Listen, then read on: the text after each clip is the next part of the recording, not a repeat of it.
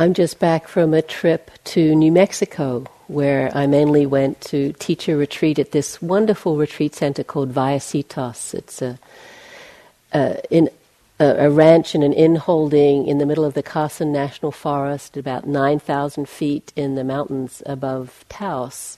It's the end of a long dirt road. It takes quite a while to get there. It's totally off the grid, solar-powered, outhouses, etc. Just a wonderful place to practice because you're out in the middle of nature, beautiful mountains and forests and rivers and meadows, but also some of the comforts of home, not all of them, but some of them. But it was just delightful to be there and support people practicing out in nature in that way.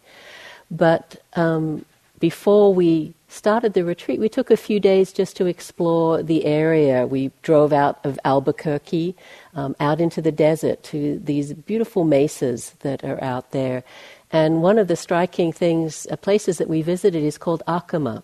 So the English word for it is the Sky Village.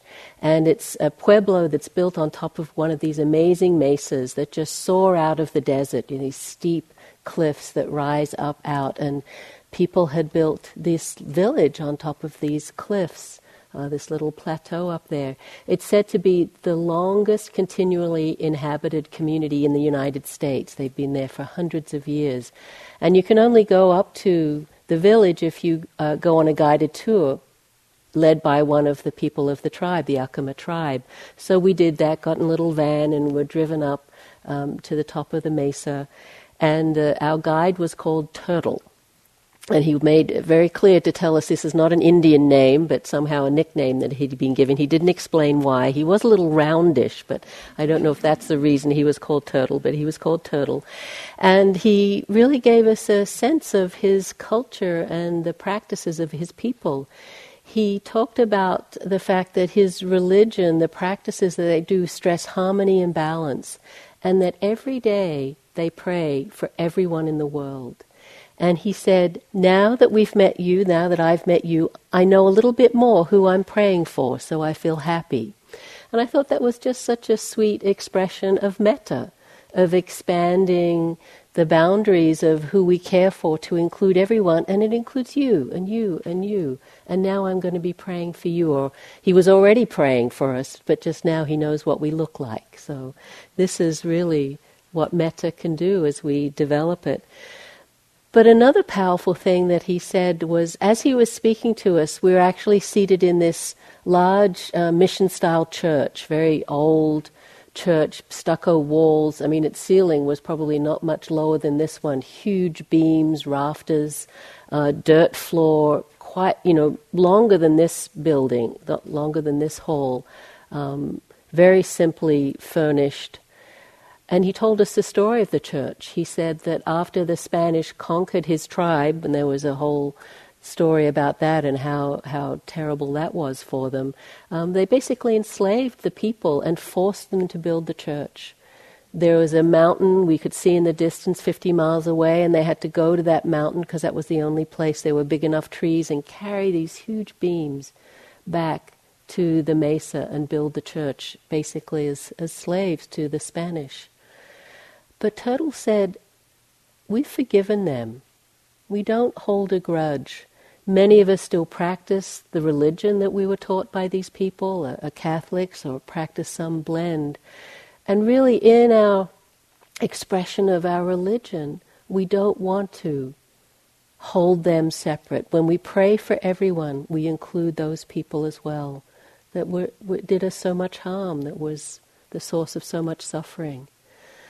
So in saying this, I don't certainly want to say that, we need to forgive everyone who's hurt us. Sometimes we're not ready to forgive, and it certainly doesn't mean we condone actions that were harmful or unskillful. But it was just a pointer to me of the power of letting go, of the power of forgiveness. And we'll actually do the practice of forgiveness tomorrow because it's such an important part of this practice. If we're holding on to grievances, if we're holding on to this sense of, I'm suffering because they did me wrong, we'll continue to suffer. That suffering will be solidified. So it was just a beautiful expression of that capacity of the heart to feel the pain of the hurt that was done, but somehow transcend it and find a way to forgiveness and to healing. But to do that, we have to let go of these barriers that we build. And this is the question that we're going to be asking of ourselves again and again during this retreat. What would it take to let down those barriers? Why are those barriers there? Where are those barriers? How do we feel them? What would it take to let them down so that our metta could be more inclusive, more caring, more expansive? Because we build these barriers as a protection. Many of us build them right around ourselves so that we don't get hurt. It's like this protection from the wounds, the suffering, the difficulties of our life. Sometimes they're a little bigger and they're just around the people we care for, those we know. But in metta practice, and as Turtle was pointing to, there's a possibility of not really having a sense of a barrier between self and other, and that this sense of caring can really expand and be inclusive and be deep. This is the possibility. If you look at the nature of barriers, they exist only to be breached.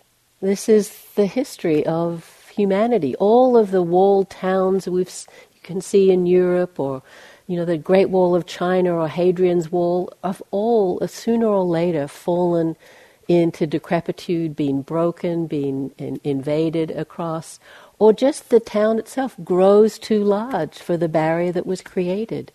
This is the very nature of, as soon as we put up something rigid, it gets pressed, it gets stressed. And we can feel that as we do this practice. The pain of the barriers that we've created and the possibility of lowering them in whatever way we can, because we see they no longer serve us. Perhaps they were there for a reason. We needed that protection, or we needed to feel a sense of closeness to a certain group of people. But as we sit here today, my sense is for most of us, really realizing it doesn't work that well to try and hold others as separate or different. That actually true happiness comes from a huge degree of openness and caring to all beings. And so that's the intention of this practice, to keep showing what we feel are the limits, the stories we tell ourselves about the limits to our capacity to care, and to stretch that, to actually expand that capacity.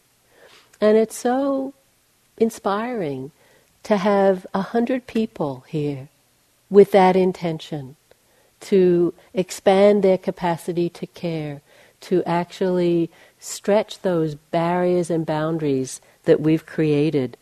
And so hopefully you've got a sense of that. Even today, as difficult as today was probably for most of you, and having been on a lot of retreats, I know the first day of retreat is really hard. It was pretty hard at times, wasn't it? It's a little hot, and then you're tired, and you're sleepy, and you're restless. And metta practice is so powerful because it works on so many different levels. Obviously, the body is impacted by doing this practice so intensively. I mean, it's kind of like you were couch potatoes and someone said, okay, tomorrow you run a marathon. You used to sit maybe 20 minutes a day or 15, or even if it was 40, perhaps not every day. I'm sure you didn't get up at, 5:40 and start meditating and sit and walk for the rest of your day. I mean, we don't tend to do that on our own. We do it on retreat. And so we can feel stressed by that, challenged by that. So the body is stressed. It just aches and it's uncomfortable, and we haven't figured out how to sit, and the back aches a little, and there's just that sense of dullness in the body. And then the mind goes on its usual rants of wanting and not wanting and chattering about this and that, this incessant stream of narrating and commenting that most of us are familiar with. And then we feel the pain of a heart that's closed, that isn't open, that actually has these judgments and ideas about ourselves and our potential for feeling metta. And so we can literally feel that as a physical sensation, this sense of the heart that's closed. So metta is really working on all those levels. That's why it can feel so challenging at times, why we can be exhausted at times. I mean, you're just sitting and walking. It's not like you are running a marathon, but it's exhausting, right, to keep this practice going. And so the first day, for those of you who've been on retreat before, you know that it's difficult if it's your first retreat. Just really understand this is the way it is for most people, if not everyone. Really challenging. The only thing we can guarantee is it will change. Hopefully it'll get better, but we can't guarantee that. But we know it'll change. Tomorrow will be different. And even if it's harder, it'll be harder in a different way. Because, again, it's just not, we've said this already, coming on a retreat like this, it sounds like a nice idea. Oh, metta, I'll spend all day just wishing well to myself and other. How hard can that be? Well, you found out how hard that can be. And I don't think I've been on a retreat yet where I haven't at some point had the thought, why did I think this was a good idea? What was I thinking when I had, our idea of what the retreat is, and here's the reality. It can be challenging on all these different ways. So really important to remember why we're doing this practice, this potential, this possibility of really expanding our capacity to care. And not just that capacity expanded outwards, to include everyone, but expanding to include ourselves. And that's so radical. That's what is really the powerful gift that this practice can bring, is really to begin deeply caring, appreciating ourselves. So everyone here will bring something different to the practice, will do the practice slightly differently, and will get different things out of this practice. It's one of the wonderful things about the way these kinds of retreats are structured. They're structured to enable everyone here to be on their own journey, to develop the practice in the way that best serves them. And it's kind of a wild ride, metta practice. Everyone here will go on this amazing journey. It's going to be a wilder ride than the most exciting roller coaster you've been on. Just the ups and downs of the emotional highs and lows that we go on a retreat like this, because metta really works at that level. The level of the emotions, the level of the heart, the level of our sense of ourselves. It's directly pointing us again and again to these basic insights or intuitions about ourselves and how we relate to the world. So it's always powerful. It's just we can never know exactly how it's going to be powerful or what it's going to happen. So we cultivate metta or loving kindness. We spend a whole day today just having the intention to wish well to ourselves, to our benefactor. Just compare that to what your normal day looks like. What are you normally cultivating in a day of work or even on a weekend? Most of us, again, we're lost in this tide of thinking and planning and worrying and regretting and rushing from here to there and, having a sense. Someone told me about this strong drive that many of us have called FOMO. Some of you probably know it. Fear of missing out. It's like, I got to keep rushing around because something's happening, somewhere else. And if I'm not there, I'm not getting it. Or I'm not, hearing the latest song or going to the latest movie. So we can be driven by that, this sense of having to do. And to be on retreat is such an opposite experience. The practice is in some ways quite complicated. There's the phrases and a visual image and a felt sense and just the energy that it takes to keep it going. But it is collecting the mind around this one thing, the practice of metta. We're really shifting our dynamic from our usual patterns. I read this article recently in the New York Times. It's very similar to a number that have been published, but it was just helpful to reframe or get a new take on what this author was Tim Kreider called the busy trap. This was in the New York Times. He said, if you live in America in the 21st century, you've probably had to listen to a lot of people tell you how busy they are. It's become the default response when you ask anyone how they're doing. Busy. So busy. Crazy busy. Recognize yourself? It's pretty obvious. It's pretty obviously a boast diagnosed as a complaint. And the stock response is a kind of congratulations. That's a good problem to have, or better than the opposite. Notice it isn't generally people pulling back-to-back shifts in the ICU or commuting by bus to 3 minimum wage jobs who tell you how busy they are. What those people are is not busy but tired, exhausted, dead on their feet. It's almost always people whose lamented busyness is purely self-imposed work and obligations they've taken on voluntarily, classes and activities they've encouraged their kids to participate in. They're busy because of their own ambition or drive or anxiety, because they're addicted to busyness and dread what they might face in its absence. He goes on to say, busyness serves as a kind of existential reassurance, a hedge against emptiness. Obviously, your life cannot possibly be silly or trivial or meaningless if you are so busy, completely booked, in demand every hour of the day. It's kind of true, isn't it? We get obsessed with busyness. It's a defense against being with ourselves, or looking at really what our values are in our life and what we're cultivating. He goes on to talk about a friend of his who got so tired of that kind of life that she moved to the south of France, and I think she was a writer or editor of some kind. She could continue her work there. And she said her life changed so dramatically. Goes out to cafes in the evening, has a group of friends she sees regularly, has time to reflect and hike and be social. She said she once ruefully summarized dating in New York. Everyone's too busy and everyone thinks they can do better. And she said what she had mistakenly assumed was her personality, driven, cranky, anxious and sad, turned out to be a deformative effect of her environment. Again, hopefully you're not seeing yourself completely in that, but I think all of us can relate a little to this sense of the drivenness that we can get lost in our lives, this sense of having to always do more or better or faster or broader, or whatever it is that we're comparing ourselves to, and that we are shaped by that.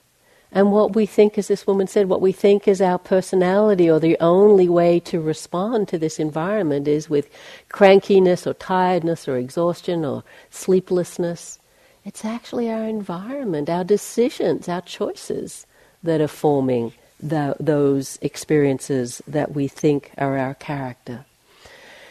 Here, we're taking the opposite approach.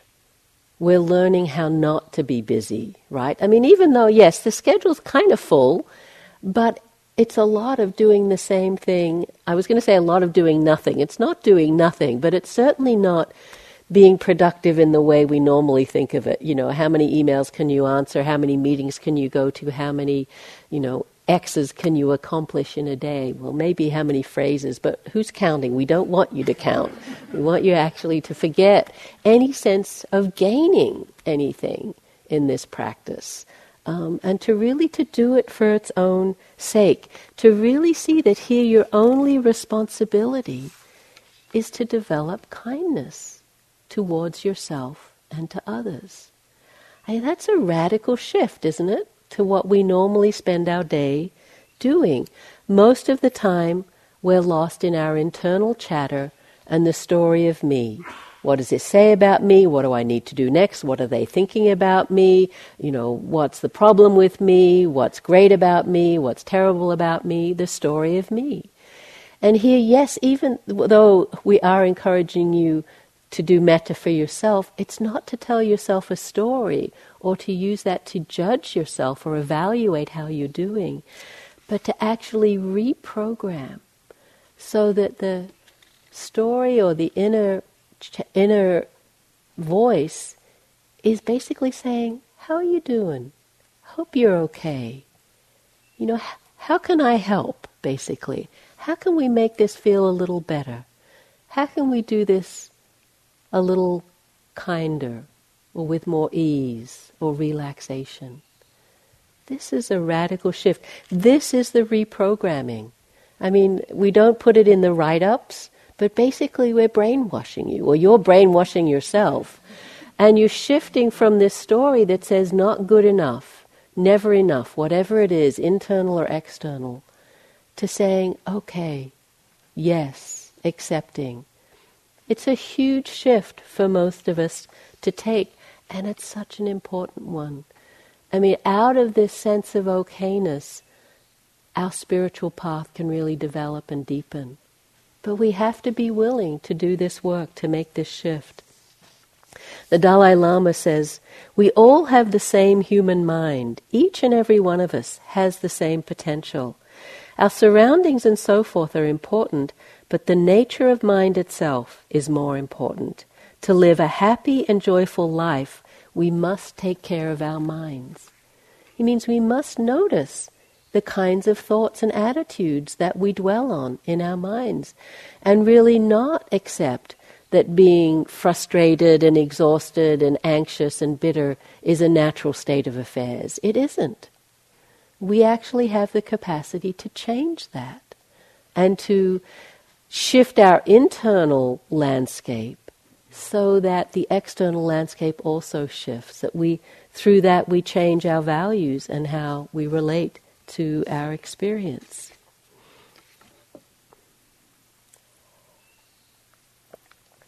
This is the intention of this practice, through this repetition of the phrases over and over again.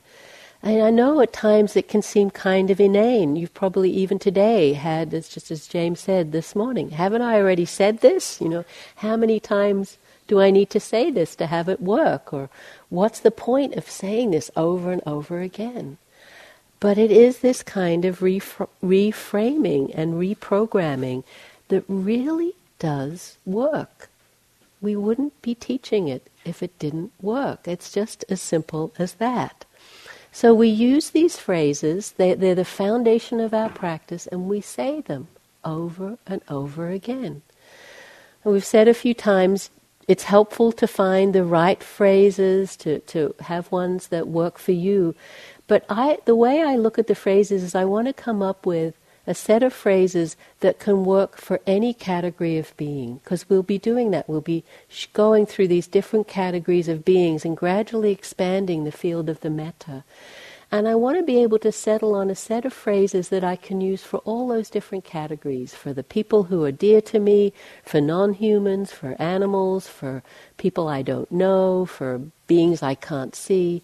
So they need to be somewhat universal, somewhat kind of generic, applying in all these different ways to different people. So this is the center of the practice, to find phrases that work, but they don't have to be the perfect phrases. In fact, there aren't perfect phrases. Again, it's that FOMA, fear of missing out. Oh, if only I had the perfect phrase, then this would really work. And if I tweak this here, or it's a little shorter or a little longer, that's just crazy making. You can always have this sense of something better out there, that everyone else is trilling away on these perfect phrases and you're still stumbling trying to remember the first line of your set of phrases. So don't go crazy with that. You really want to find a balance between the creativity of the practice, where you really do have it work and connect for you in a very individual way, and just trusting the form that's being created, that's worked for these thousands of years for so many people. So it's a balancing act. It's the middle way that we're always talking about. So as we settle on these phrases and start to develop them, start to repeat them over and over again, there comes this point where it actually becomes relatively easy or effortless to repeat them. This is when the concentration aspect of the practice can really start to develop. So we've said this is a concentration practice. It's one of the main ways that we teach deep states of concentration through this repetition of the phrases. Concentration is another whole aspect of the metta. We want to be doing the practice for the opening of the heart. We have to continually come back to that intention. But the concentration is a kind of added bonus. I consider it a 2-for-1 kind of deal, where as well as the opening of the heart, there is this potential for really deepening in our experience and accessibility of concentration. And that has its own benefit, its own development of practice. Now, a week is a short time to develop concentration. For most people, you'll only perhaps get a little taste of what it's like to have the phrases becoming in that way, have the mind get really collected about them. But I think everyone can increase their capacity in this way. All of us can have a sense, even if it's just a taste, of what it's like when the mind really settles and steadies, and there's not that sense of agitation or restlessness where the hindrances aren't so dominant. To do this takes a number of qualities that we'll be speaking about again and again. One is renunciation, that we really need to be willing to say, not now, or to give up the distractions that there are, even in as simple an environment as this. I mean, the day that we started to get cell phone reception here, it was like, oh no, it's all over. People can just have their cell phones and get all of their emails or downloads or Twitter or whatever it is. Not helpful, really not helpful for developing this practice. And so a commitment to saying, I'm not going to do that. I'm really going to drop into being here. So it's both a renunciation of distraction and of busyness and of, the mind just going here and there. The saying the not now. It doesn't mean never. It just means not now. And then a surrendering. Surrendering to the schedule, to the practice, to the form. Just surrendering. The only way you will know if this practice works is if you give yourself to it. Just like anything, you get out of it what you put in. And if there's a sense of not quite committing, of second guessing, or a little bit of this and a little bit of that, going out, or whatever it is you might find, just multiple trips to the dining room and 10 cups of tea in a day, that's a distraction at times. Sometimes we need to do that, but to really sense that this simplicity of practice, simplicity of your choices through the day, really helpful. So the renunciation also includes just accepting the conditions that are here. They're not perfect. They never will be. The food won't be perfect. The teachers won't be perfect, I'm afraid to tell you. Your room is probably not perfect. The temperature may not be perfect. Our practice really is, can we accept that? It's good enough. It's certainly good enough to practice. In fact, the secret is it's perfect for practice. Whatever the conditions are, it's perfect to practice metta and to practice mindfulness. And so for me, doing this practice intensively of metta and deepening concentration had a huge effect on the way I related to myself and my mindfulness practice, my practice of vipassana.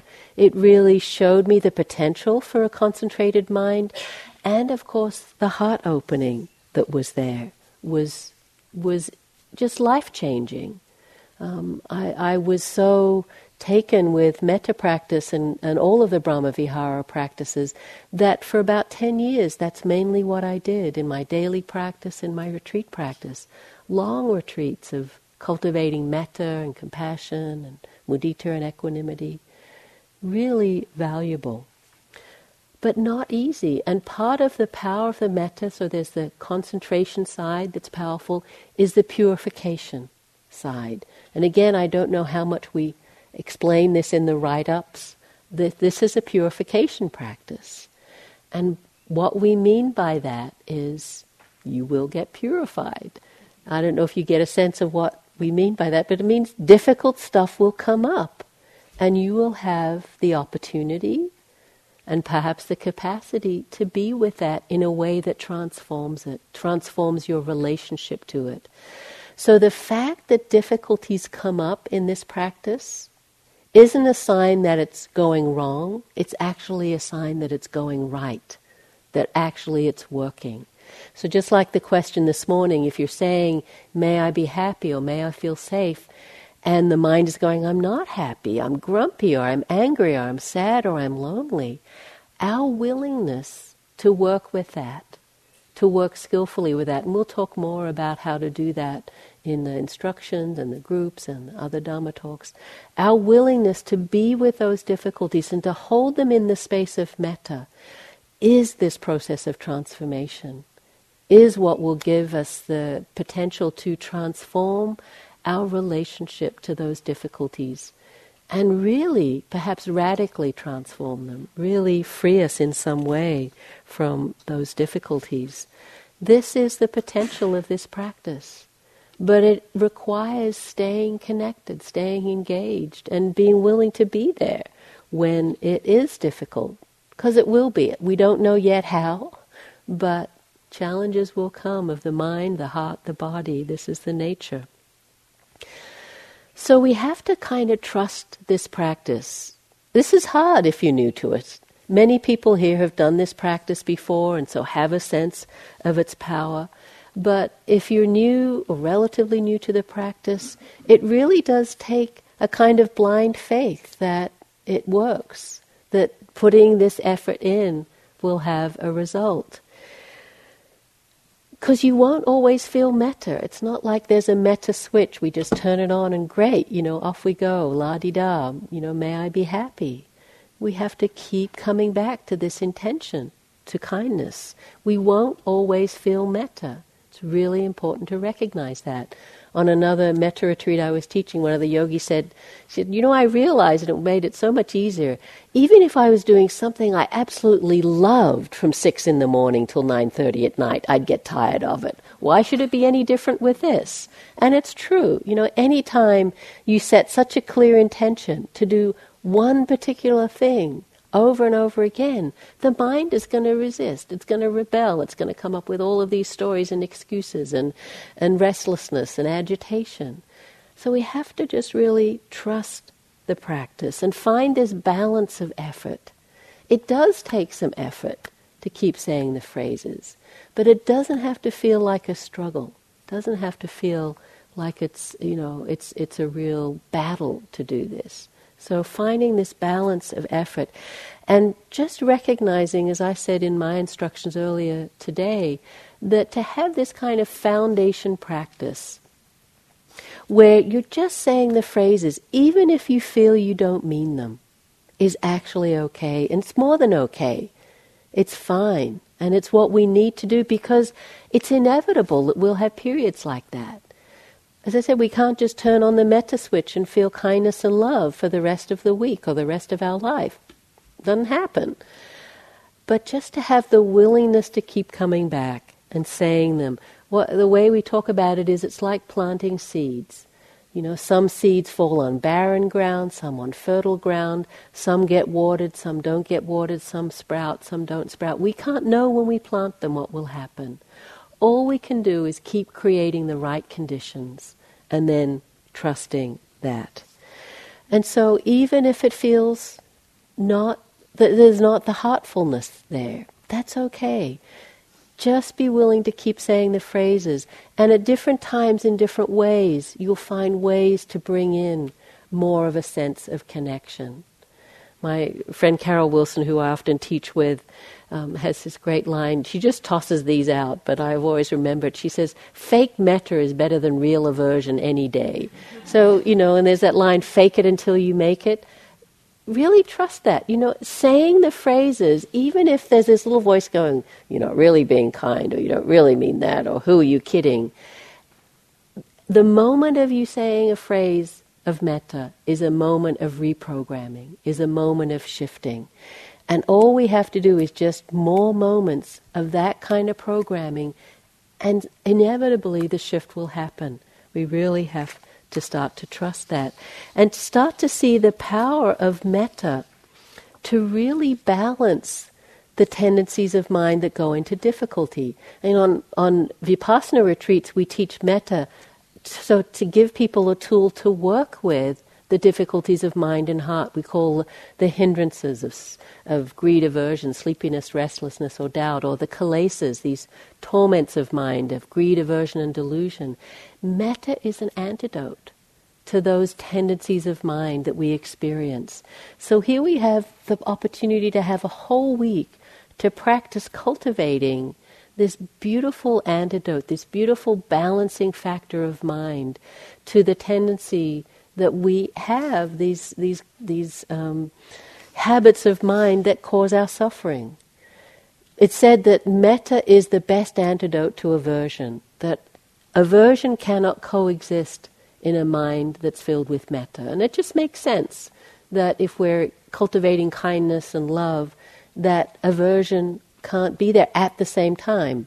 Of course, you'll probably see this dance that you'll do, metta aversion, metta aversion, metta aversion.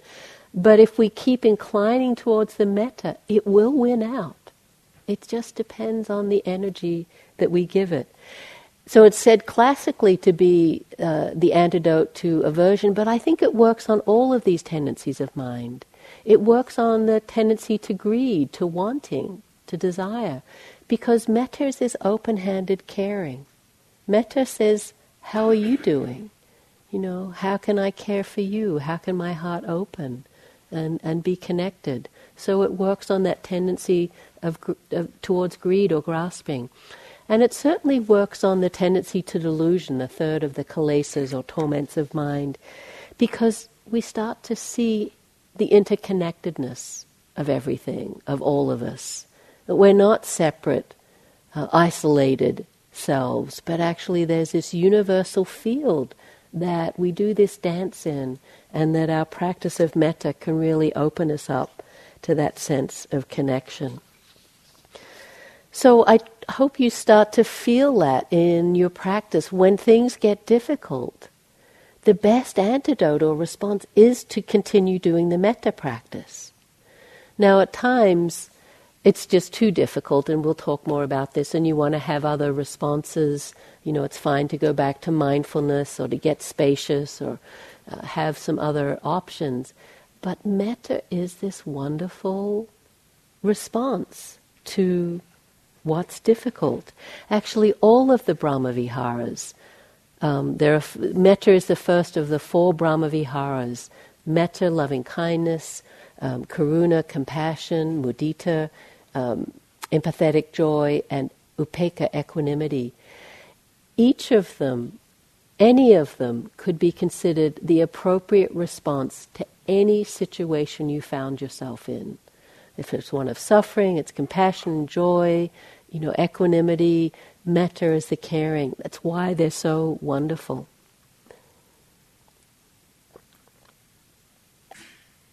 And why we consider metta to be the foundation practice, why we emphasize the metta, we'll be teaching each of these other Brahmaviharas in the coming days, because they all have something to add to this atmosphere of the heart, to this cultivation of beautiful qualities of mind. They all have a different facet of this heart that cares.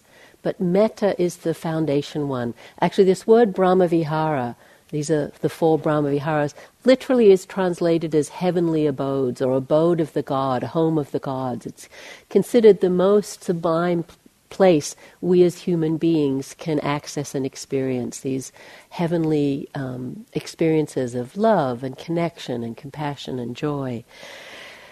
Each one of them, as I said, is a different wise response to an experience. But metta has this beautiful capacity to morph into any of them. So metta is this basic sense of kindness, but when that heart that's kind and caring is exposed to compassion, is exposed to suffering, it immediately responds with compassion. When it connects with joy and someone who's doing really well, it immediately opens to a sense of joy and happiness and gladness.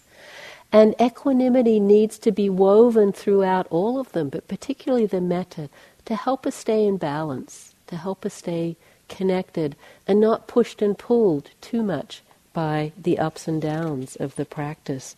So all of them are important, but metta has this sort of chameleonic nature of being able to transform into the other one. So it's why we emphasize it, why it's so helpful.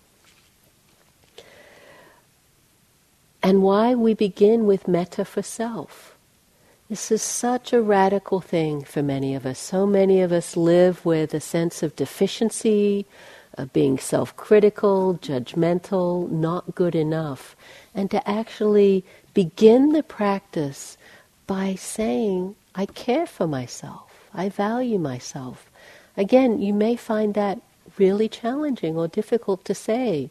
You might say it, and in the back there's this little voice again going, who are you kidding? You don't really mean that, or I don't know, only after the 10-point improvement program, maybe then I'll care for myself, but, at the end of the week maybe, but right now, hopeless case. This is not helpful as an attitude. It's not what we need to bring to the metta. James mentioned this already, that this quote of the Buddha that says, you can search throughout the entire universe for someone who is more deserving of your love and affection than you are yourself, and that person is not to be found anywhere. You yourself, as much as anyone in the entire universe, deserves your love and affection. It's a pretty radical statement, isn't it? To say you actually deserve love and affection. The Dalai Lama will say things like, our birthright is to be happy. This is the purpose of a human life. This practice directly addresses this. It starts from this place of saying, you yourself deserve love, deserve to be happy, and need to love yourself, accept yourself in this really deep and committed way. It really, for many of us, shifts how we relate to ourselves. And we do it just through this simple repetition of phrases, but through all of the things that I've talked about, the purification, the recognition of the difficulties, both here on retreat, but certainly in our lives, our relationships, looking at that, the places where the heart is closed, through past hurts, harms that have been done, the ways we judge ourselves and haven't forgiven ourselves. This practice works on all these different levels. I always think of metta practice like this giant spotlight that someone has clicked on and it's just beaming into the innermost recesses of your heart to shine onto all of the places that you've tried to keep hidden, closed even to yourself. You've kind of forgotten they were there sometimes. Sometimes they're really large and you know they're there. But it shines this bright light. There's this beautiful poem by this Japanese woman poet, Izumi Shibuku, from the 10th century. It just speaks to this process, this practice of metta. Watching the moon at dawn, solitary, mid-sky, I knew myself completely, no part left out. I knew myself completely, no part left out. This is the metta practice, or the possibility of the metta practice. This process that we go through, it's like uncovering the stones, overturning what's been hidden, and actually saying yes. Yes, this is who I am, this is my experience.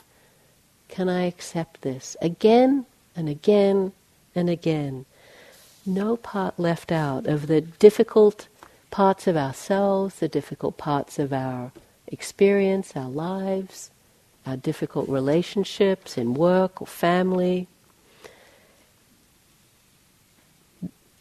the habits of mind that cause us suffering, the sense of limitation, shines a light on all of that. It's why this practice can be so difficult, is we sit with that. We feel that. We feel the impact of that. But the power or the brilliance of this practice is not running away or denying or avoiding, but actually turning to that and saying, can I be with this with some tenderness? with some kindness, with some care. Can I actually sit with this? And say yes. And bring that level of kindness into the deepest parts of ourselves. It all begins with this intention that you came to the retreat with, to want to actually let your heart open, expand, fill, trust, develop. And this is possible.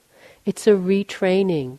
It's a practice. It's why we call it practice. We practice doing it. And we start to see the benefits. I mean, perhaps even today you had a moment where you were a little kinder to yourself or to someone else. We always talk about just the environment here and how it supports that softening and that opening. Just really how you can feel held here. The staff is supporting you, the teachers are supporting you, the place supports you. The animals that are here, have you seen the baby deer yet? I mean, in all that freshness, the newness of life, and their mothers taking care of them so tenderly. The turkeys have had their babies, the quail have had their babies. So there's these little babies everywhere. And the beautiful thing about Spirit Rock is they're not as afraid of you as they are in any other place. Well, not any other place, but most other places. Because they've lived here for years and learnt that people here walk slowly and care about them. And sometimes you have to say, all right, move along. If you want to see the Spirit Rock menagerie, go down to the meadow at about earlier this time of day, as the sun is setting, and it's a deer park down there. All of the deer come because that lawn is irrigated there. They all come down. The turkeys come down. You see the quail puttering through, and they're just hanging out there. And people are walking around and working and doing their thing. They're just hanging out. They have felt this sense of fearlessness that the practice here has offered them. A little while ago, I got a card from a friend. It was sent from Hawaii with a Hawaiian proverb in it that goes, He ali'i ka la'i he haku na ka aloha. And it means, where there is peace, love also abides. And I think that's really true. As we feel the peacefulness, the refuge that this place offers, the heart can start to trust, can start to move through the barriers that we've created and actually open to the truth of our experience, which is there is love, there is acceptance, there is kindness. All we have to do is let it out a little. And part of the barrier is the way we're not kind to ourselves, this judging, this criticism that I've mentioned a few times. Again, on another retreat, one yogi said her mantra became, lower your standards a little and be a little more kind. We have this sense not good enough, ourselves or external. Lower your standards a little, be a little more kind. Sometimes that's what we have to do, surrender, let go, and practice acceptance, relaxation. Let the peace that's available here really support you, and practice metta with metta. It sounds kind of obvious to say that, but so often we're doing it with this sense of forcing or judgment or pushing. Can we practice metta with metta? Can we develop this kindness with a sense of kindness to ourselves? So the big question, of course, about this practice is, does it work? And so many, metta retreats, you're going to be doing it for your friends and your family and colleagues, etc. And it's very tempting to go home and say, well, did it work? Did you feel it? I was sending you metta all week, and be kind of disappointed when they say, what are you talking about? I didn't feel anything. You really have to get, that's not the point. We can't know what effect it will have on others as we spend all these hours and days wishing metta. I mean, it can have an effect. I think it can, but we can't know, and that doesn't matter so much, because what we can know is the most important place it has an effect, which is here, which is our own hearts and minds, that we do have the capacity to actually expand our sense of love and acceptance, and that this is the most important place for the practice to work. This is actually the only place that we have some sort of direct impact, is our own hearts and minds. So, yes, it does work. You wouldn't be here if it didn't work. We wouldn't keep doing these retreats if it didn't work. There wouldn't have been thousands of people who've practiced here and millions over these years who've experienced this and known that it works. And if you don't believe me and the other teachers and everyone else here and all those other practitioners, the Buddha says that it works. So my highest authority. We'll be chanting this sutta tonight. This is the Metta Sutta, the description of this practice. He says, this is what should be done by one who is skilled in goodness and who knows the path of peace. We should practice metta. Even as her mother protects with her life her child, her only child, so with a boundless heart should one cherish all living beings, radiating kindness over the entire world, whether standing or walking, seated or lying down, free from drowsiness. One should sustain this recollection. May all beings be happy. May all beings be free from suffering. So millions of people have practiced this practice of metta and found it life-transforming, found it really shift themselves. But we can never know what the individual benefit or effect will be, and we certainly can't judge that in the middle of a retreat. Keep checking, is it working? Do I feel more kind? I don't know, about yesterday, about tomorrow? We can't know. We just have to trust. But we're not alone. Millions of people have walked in this path and felt the effects of this practice. At the end of a metta retreat, actually it was after I got home, someone wrote me this letter who had been on the metta retreat that I'd just taught, and he said, you interviewed me at noon on the next to last day of the recent metta retreat. It had had no impact on me up to that point, so far as I could tell, and I was disappointed. That puts it nicely. Disgruntled is perhaps a more complete description.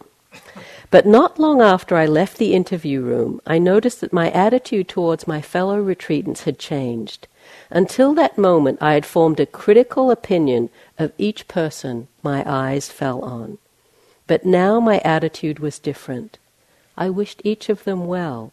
When my eyes fell on someone, I would send that person my good wishes, not to say love. In short, the transformation I had hoped for, but knew I could not elicit or count on, had taken place. This mood or feeling continued for several days after the retreat. I continued to say metta phrases silently to myself as I go through my day, and I continue to feel more kindly towards others than I did before the retreat, even if I am no longer as blissed out as I was during the last 24 hours of the retreat. So we can never know. It can feel like it's not working, and then something shifts, and we see that it has worked. So just trust and surrender and continue. This is our practice. I want to finish with a poem by Hafez that talks about this openness of heart where everything gets included in the field of love. It's called Today. I do not want to step so quickly over a beautiful line on God's palm as I move through earth's marketplace today. I do not want to touch any object in this world without my eyes testifying to the truth that everything is my beloved. Something has happened to my understanding of existence that now makes my heart always full of wonder and kindness. I do not want to step so quickly over this sacred place on God's body that is right beneath your own foot as I dance with precious life today. So at the end of our talks, we just like to have a few moments of silence to let the words settle. You don't need to change your posture. It's just to come back into the silence. If anything was helpful for you, it will stay with you. You don't need to try and hold on to it.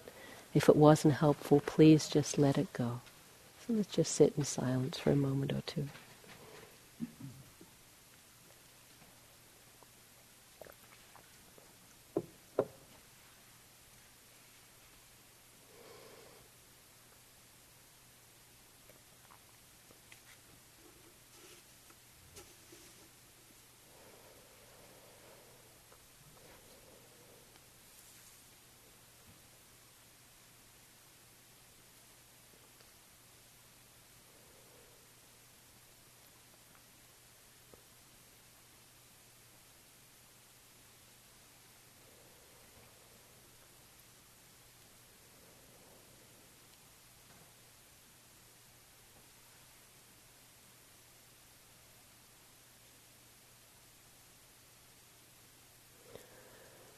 And so I wish for you that at some moment, that moment of grace happens, where, as Hafez says, something has happened to my understanding of existence that now makes my heart always full of wonder and kindness.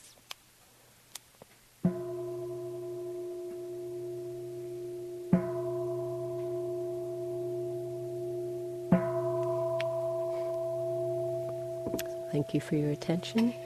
We now have a bit over half an hour for walking practice, and we'll come back at 9 o'clock for a sitting where we'll do some chanting together. At the end of the evening, each day we'll chant the Metta Sutta. So the chant sheets are outside, just bring them in to the 9 o'clock sitting, and we'll probably make it a little bit shorter than usual because it's a long day today. So